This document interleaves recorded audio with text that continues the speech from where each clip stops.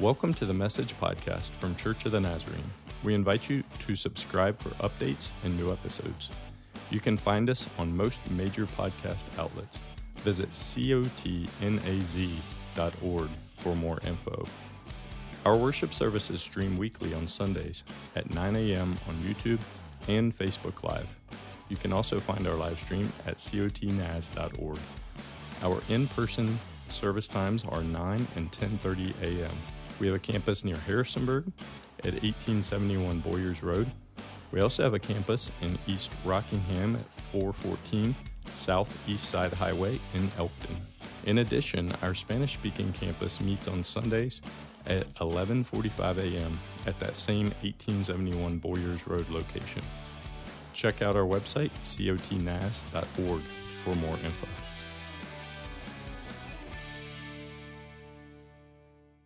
So today, as we begin our teaching portion of the service, I want to begin with some words that for some of you will be very familiar.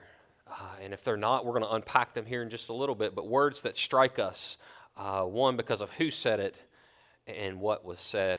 And I want to lead off today with this phrase, my God, why have you forsaken me? Now I know some of you know right where Jesus uttered those words, what was happening around him. Those words we find in Matthew chapter 27 and verse 46, where Matthew has recorded that about 3 p.m, Jesus cried out in a loud voice. He cried out in the Hebrew and he said, my God, why have you forsaken me? Now the criminals and the crowd have been taunting Jesus. Darkness has covered the noonday sun. Pain is racking his body, and Jesus cries out these words, my God, why have you forsaken me? Now Jesus has prayed multiple times already in the garden that this cup would pass, that God would spare him from this suffering. But yet he commits to follow through. He trusts the Father. Not my will, but thine be done, Jesus prays. And so Jesus is not here on the cross by accident. He's here at the will of the Father, and Jesus is surrendering to that, and he's leaning in. But yet in those moments, God seemed silent to him.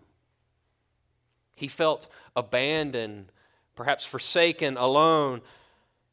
Have you ever had to live with those feelings? That feeling of being abandoned or alone, maybe forsaken. The author of Hebrews reminds us in chapter 4 that Jesus is able to empathize with our weakness, that he has experienced the same temptations that we do, yet he did not give in to sin. And this final message today in our series, When God Seems Silent, today, if you would feel like God seems silent, maybe you would feel alone, maybe you would feel abandoned or forsaken, friends, Jesus knows how you feel. And not only does he know, he's empathizing and compassionate towards you in that difficult place. He understands that pain and the difficulty of those seasons, and he longs to give you grace and mercy and help in your time of need. Because the reality is, he was in that place before you were. Do you believe that's true today? Do you believe that's true in your story, in your life? In that place where you feel that desperation, do you believe that's true today? Today, we ask the hard and searching question, do you trust him? Do you trust him? Often, whether or not we can walk through those difficult seasons when God seems silent comes down to a matter of trust. Do you trust him? You know, throughout our series, we've been seeking to understand how to approach life when God appears not to be speaking or when he seems silent. We believe on this side of the resurrection and the crucifixion and resurrection of Jesus that he's never actually silent. That he speaks through his word and through his spirit in our lives, and yes, through his church. God has not left himself without a witness, without a voice in our world. Now, throughout our series, we've addressed things like listening to God and avoiding sin, and yes, even waiting. Now, these topics have all been distinct, and they all have nuance and application to our everyday lives, but yet they carry a common value, a common theme, if you will. And that common theme is trust. It's trust. You see, because if you trust that God speaks, you're going to listen. You're going to lean in to listen. If I trust that God desires intimacy, if I trust that God has my highest good in view, I'm not going to hold on to those sins that He's asking me to let go of. If I trust that God has a plan, if I trust in His timing and that it's perfect, I will wait in confidence on Him. Trust. But you see, if we would remove trust from any of these ideas, God may very well seem silent to us. Now, to be sure, our world is constantly trying to push us away from trusting in the Lord, to push us into trusting in things we can taste and see and touch and smell, our senses. Our world is always pulling us in that direction. Through the brokenness and the pain of the world, we've become accustomed to life with trust issues. We toss that around as a cliche saying, I've got trust issues. Now, those can come from so many places because we've been let down. Perhaps you've been lied to, you've been abandoned, and you just don't trust, and frankly, you might not want to. But the reality of Jesus, of who He is, and the relationship that He invites us into, those trust issues are not Him. It's not Jesus. It's not what He longs for us. It's not the life He wants for us. That state of uncertainty is not His plan. It's not His best for you. When Jesus said what He did on the cross, He wasn't just crying out in His anguish. He was quoting Scripture, and in so doing, I think He's revealing a truth about how He really felt in those moments. And today I invite you to turn to our teaching text in Psalm 22. Psalm 22, we're going to read the first 5 verses. Psalm 22, beginning in verse 1. This is a psalm of David. He says, my God, why have you forsaken me? Why are you so far from saving me, so far from my cries of anguish? My God, I cry out by day, but you do not answer. By night I find no rest. Yet you are enthroned as the Holy One. You are the one that Israel praises. In you, our ancestors put their trust. They trusted and you delivered them. To you, they cried out and were saved. In you, they trusted and were not put to shame. You see, when Jesus cried out from the cross, my God, why have you forsaken me? He was reaching back across 500 years of history to the words of King David in Psalm 22. Jesus echoed the words of David, how David felt when God seemed silent in his life. Perhaps maybe what should stand out to us the most today is that Jesus quotes a psalm in these moments that acknowledges the felt pain, acknowledges the isolation, yet moves. See, it moves from that felt experience. It moves into acknowledging Jesus, acknowledging God and His holiness, His faithfulness to past generations. You see, Psalm 22 progresses from the desperate plea for God's presence to a declaration of trust. Psalm 22 progresses from the desperate plea for God's presence to a declaration of trust. And friends, that's the essence of the journey we're invited on today. To acknowledge where we are, how we feel, but to move beyond that place to a place of trust. To trust in God, even when we don't see it, even when we don't understand it, or when He seems silent. Will you trust Him today? Will you trust Him? Let's pray together. Lord, we want to trust. We want to trust in who you are and in your faithfulness upon generation and generation and generation, Lord. Lord, we want to trust. And so today, will you reveal yourself, Lord? Reveal in our hearts the places that we're holding back, Lord, maybe where we've started to doubt, where the world has convinced us to trust what we can see and what we can figure out, Lord, when your word is saying, trust me. God, we want to trust you. So show us those places, Lord. Lead us. Teach us to trust today. And it's in your name we pray. Amen. As we begin to unpack this idea today, I want to take just a minute to clarify some terms. This is a step that I had to take earlier this week as I was beginning to unpack this idea of trust, because we use a lot of terms in the church and in general language interchangeably, really. So I want to look at trust, faith, and belief, because they all kind of intersect, but yet they all have nuance that will play out for us today. We will often say that we believe in God, or you hear someone say that, and they're referring to his existence, that God exists, that he is real, it's a reality. We believe in God. We talk about faith in him. We have faith in Jesus, faith in who he is and what he said that he has done, and what he says, and so we place our faith in him, and that's the essence of our relationship with him. And trust brings those two ideas really together into experience. Google defines trust as the firm belief in the reliability, the truth, the ability, or the strength of someone or something. I found a story that I think helps illustrate this for us today, belief and faith and trust.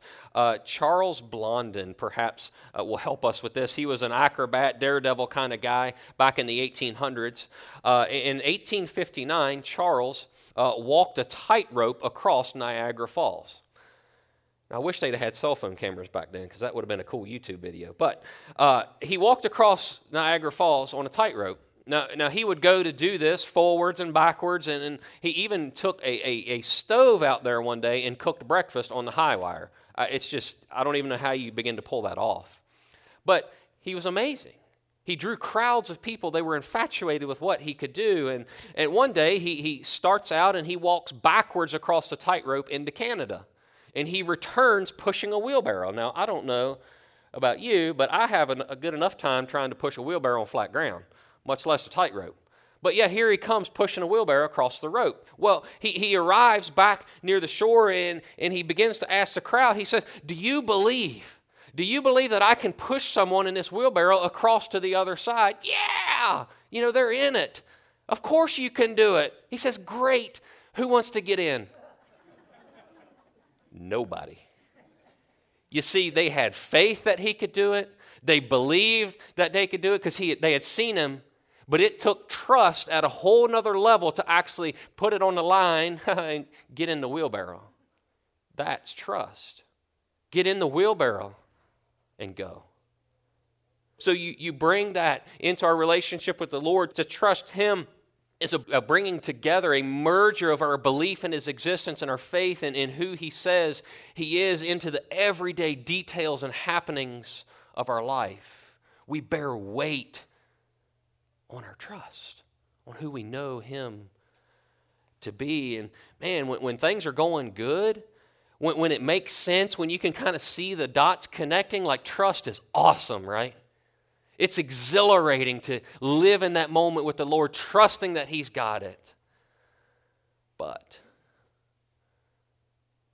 what about those times when it's not going so great? When it really doesn't make sense. You can't see what God's up to. You can't see how he's going to come through. In those moments, trusting God can be one of the hardest things we're called to do as followers of Jesus. That's trust. I remember as we were working to launch this campus, it seemed like trusting God, that tension could go from the easiest and most exciting thing to the hardest in the same week and sometimes in the same day. I'll never forget Vision Night. Some of you would have been there. Vision Night. We cast vision. We announced to our church campus there in Harrisonburg, we announced publicly, we had a celebration of you, of this, coming together, this church. And so we celebrated with hundreds of people praising God and doing only what He could do. Man, trust was awesome. Fast forward a couple weeks, the world announced this crazy thing that we wish we could forget called COVID-19. And the world shut down. And we're like, whew. I mean, Lord, did we misunderstand you? Did we have some bad pizza? Like, what is this? We thought we were in, but now a pandemic? Trust got hard. Trust got hard. Well, it would go on, and man, we were seeing the Lord provide for us financially to meet our budget goals and beyond. It was crazy. Trust was awesome because we couldn't explain, and I still can't explain how God raised all the money for this campus. But He did it. Man, trust was awesome. But as I was down here and walking building after building and having conversations, and we just couldn't come to that point of signing an agreement on a space, trust was hard.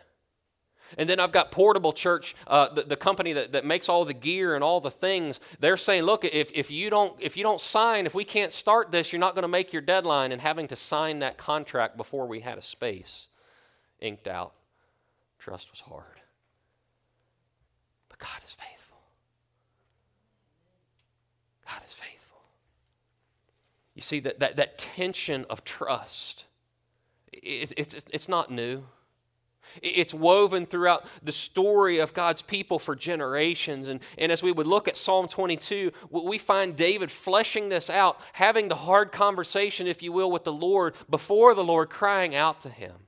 And as this psalm begins, you get a picture, just listen to the terms of how desperate David is crying out, how much he longs for the Lord to intervene and be near. He begins by saying, my God, my God. He's not crying out to some unknown deity. No, he's crying out to God, his Father and friend. This is a repeated and personal plea, a plea of desperation. And then comes that question, right? Why have you forsaken me? This idea of to be forsaken is to be abandoned or deserted. David felt alone in these moments. That's what he's crying from. And he goes on, he says, why are you so far from saving me? Why are you so far from my cries of anguish? Anguish here, if you would unpack that a little bit farther, it's the idea of severe mental or physical pain or suffering. He's saying, God, why are you so far away? Why do you seem so far away? He goes, my God, I cry out all day, but you do not answer. By night, I find no rest. In these pleas, David reveals, it seems like God is silent in those moments. Like God doesn't hear despite his suffering, despite his pleading, despite his sleepless nights. And I must think that as Jesus quoted that psalm, that spoke to how he felt in those moments.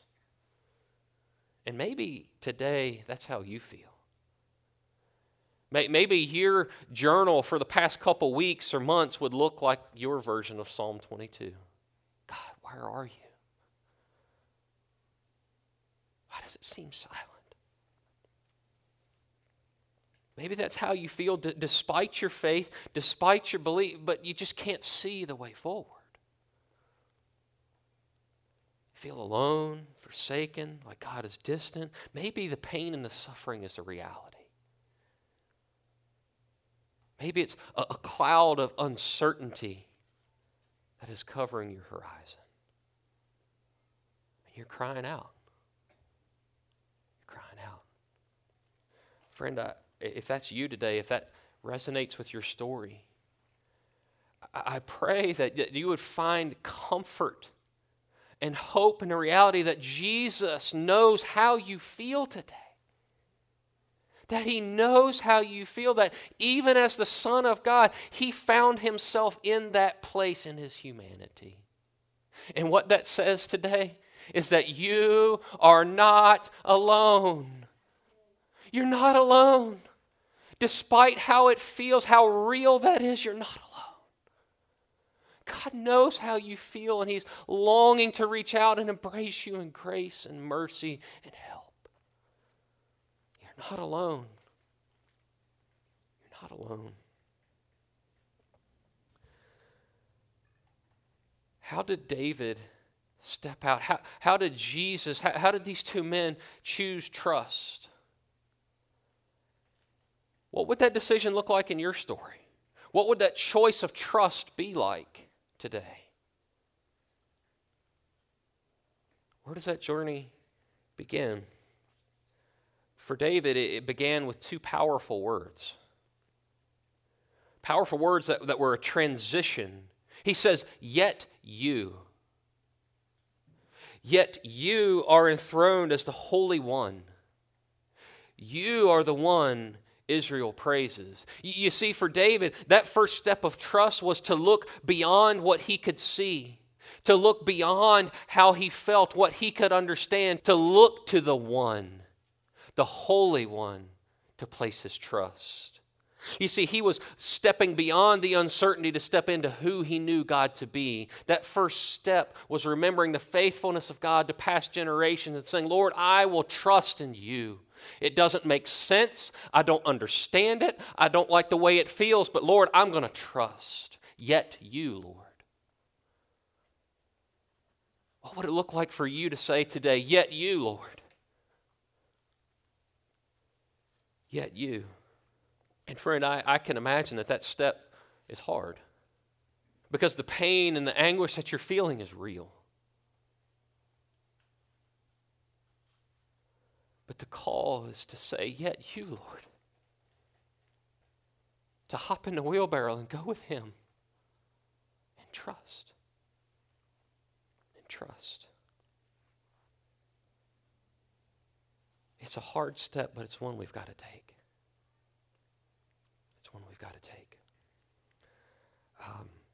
I was looking for a way to try to illustrate the power of this step, of this placing our weight in trust in Jesus. And I came across Angel's story, a story of tragedy and trauma, but a story of hope, a story of trust. I want you to listen as she unpacks her story a little bit, how trust changed things for her.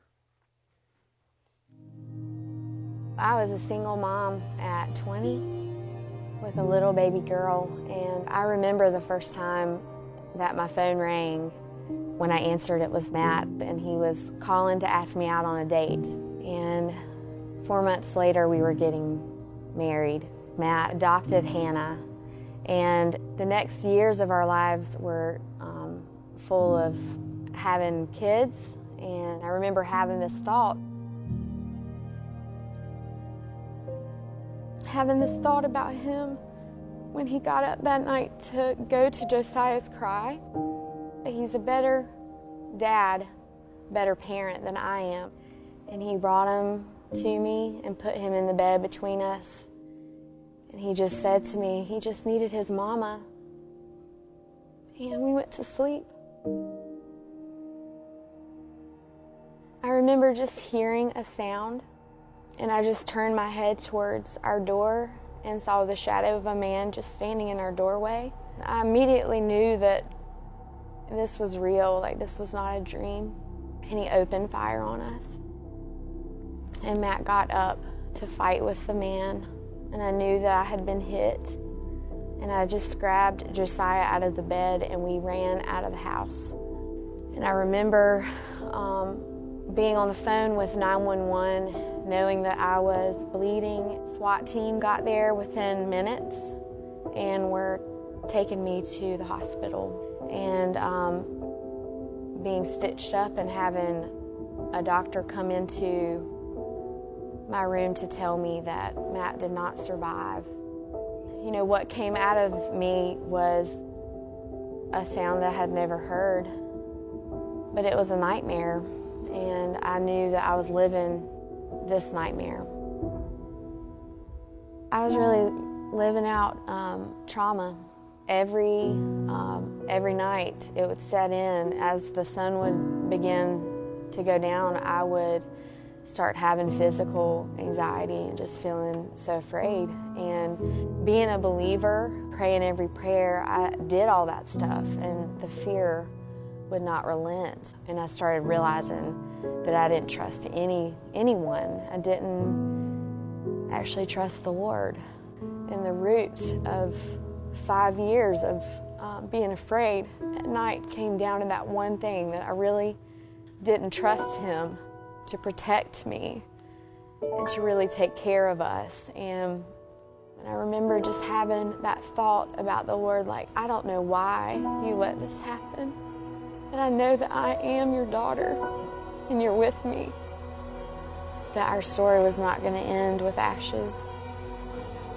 And for me in that moment, it was like the darkness lifted and I saw a light, that there was going to be a way to get through it, would be to cherish hope and to cherish who He is and to believe in His promises. And I got a phone call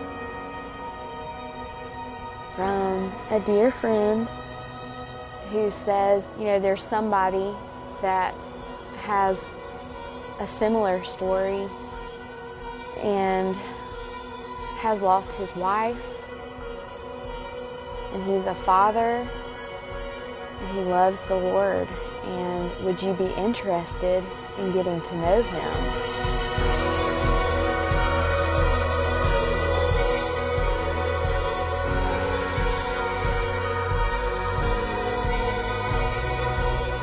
Our response to the Lord when those bad things happen is everything. It's really being able to choose to see His goodness, to really believe His purpose in that is to bring about something good.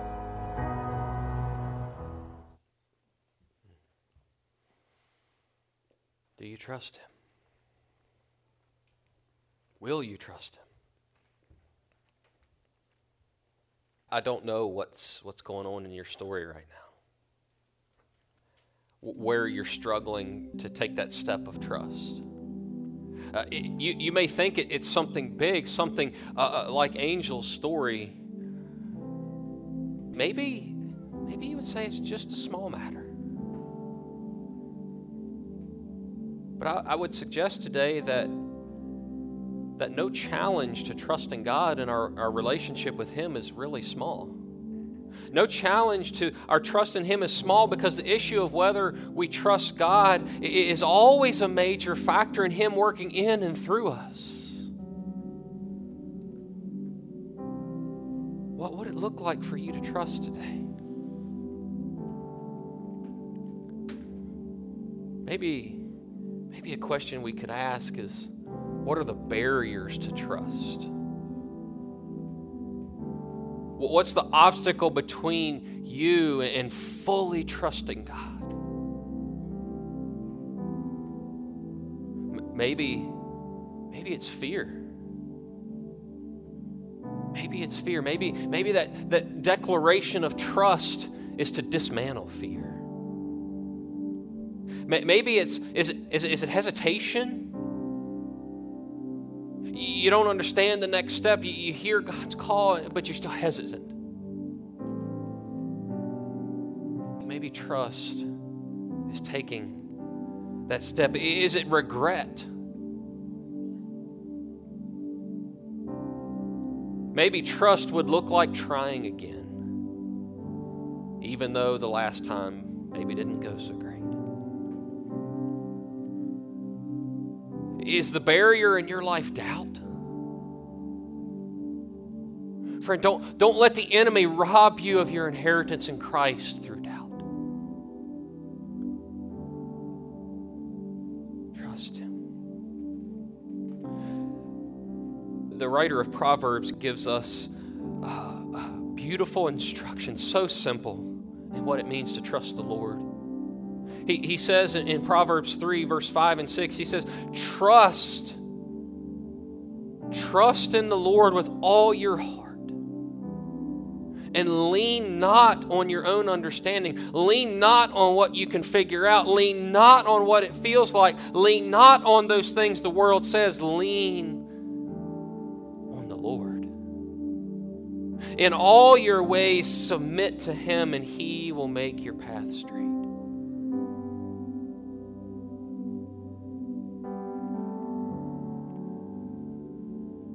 Friend, whatever trust looks like in your story today, God is worthy of your trust. You're safe in His wheelbarrow.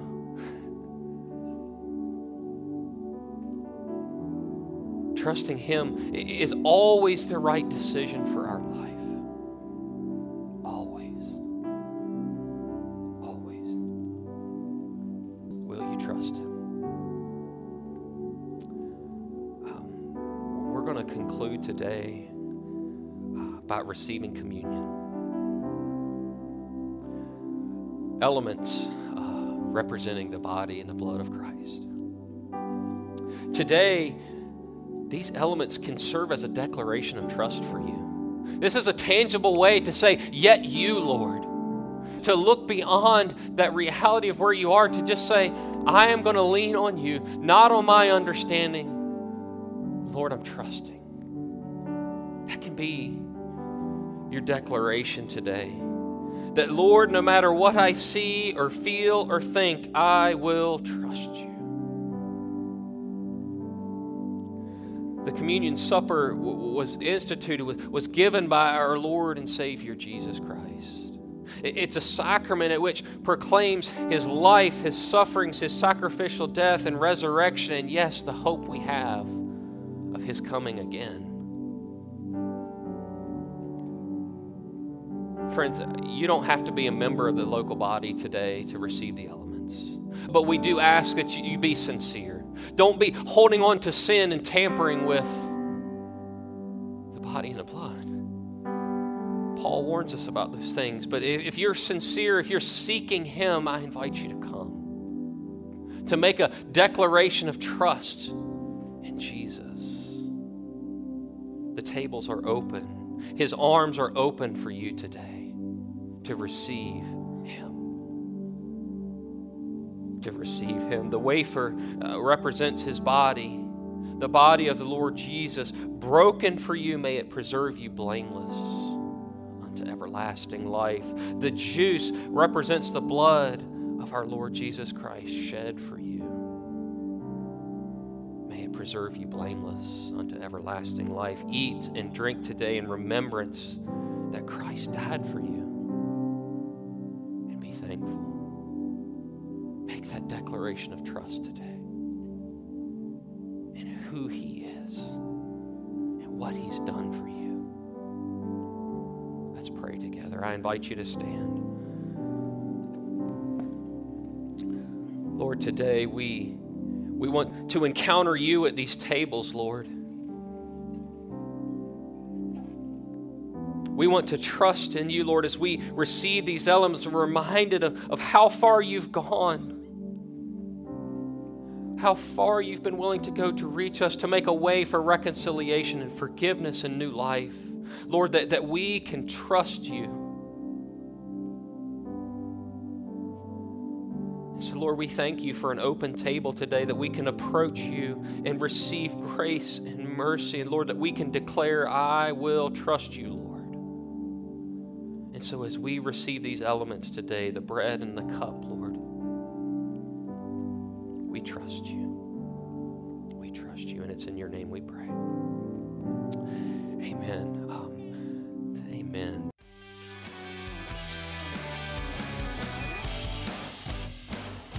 Thank you so much for listening today.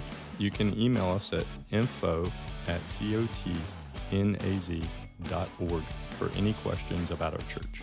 When you're done listening today, please subscribe to this channel for updates and new episodes.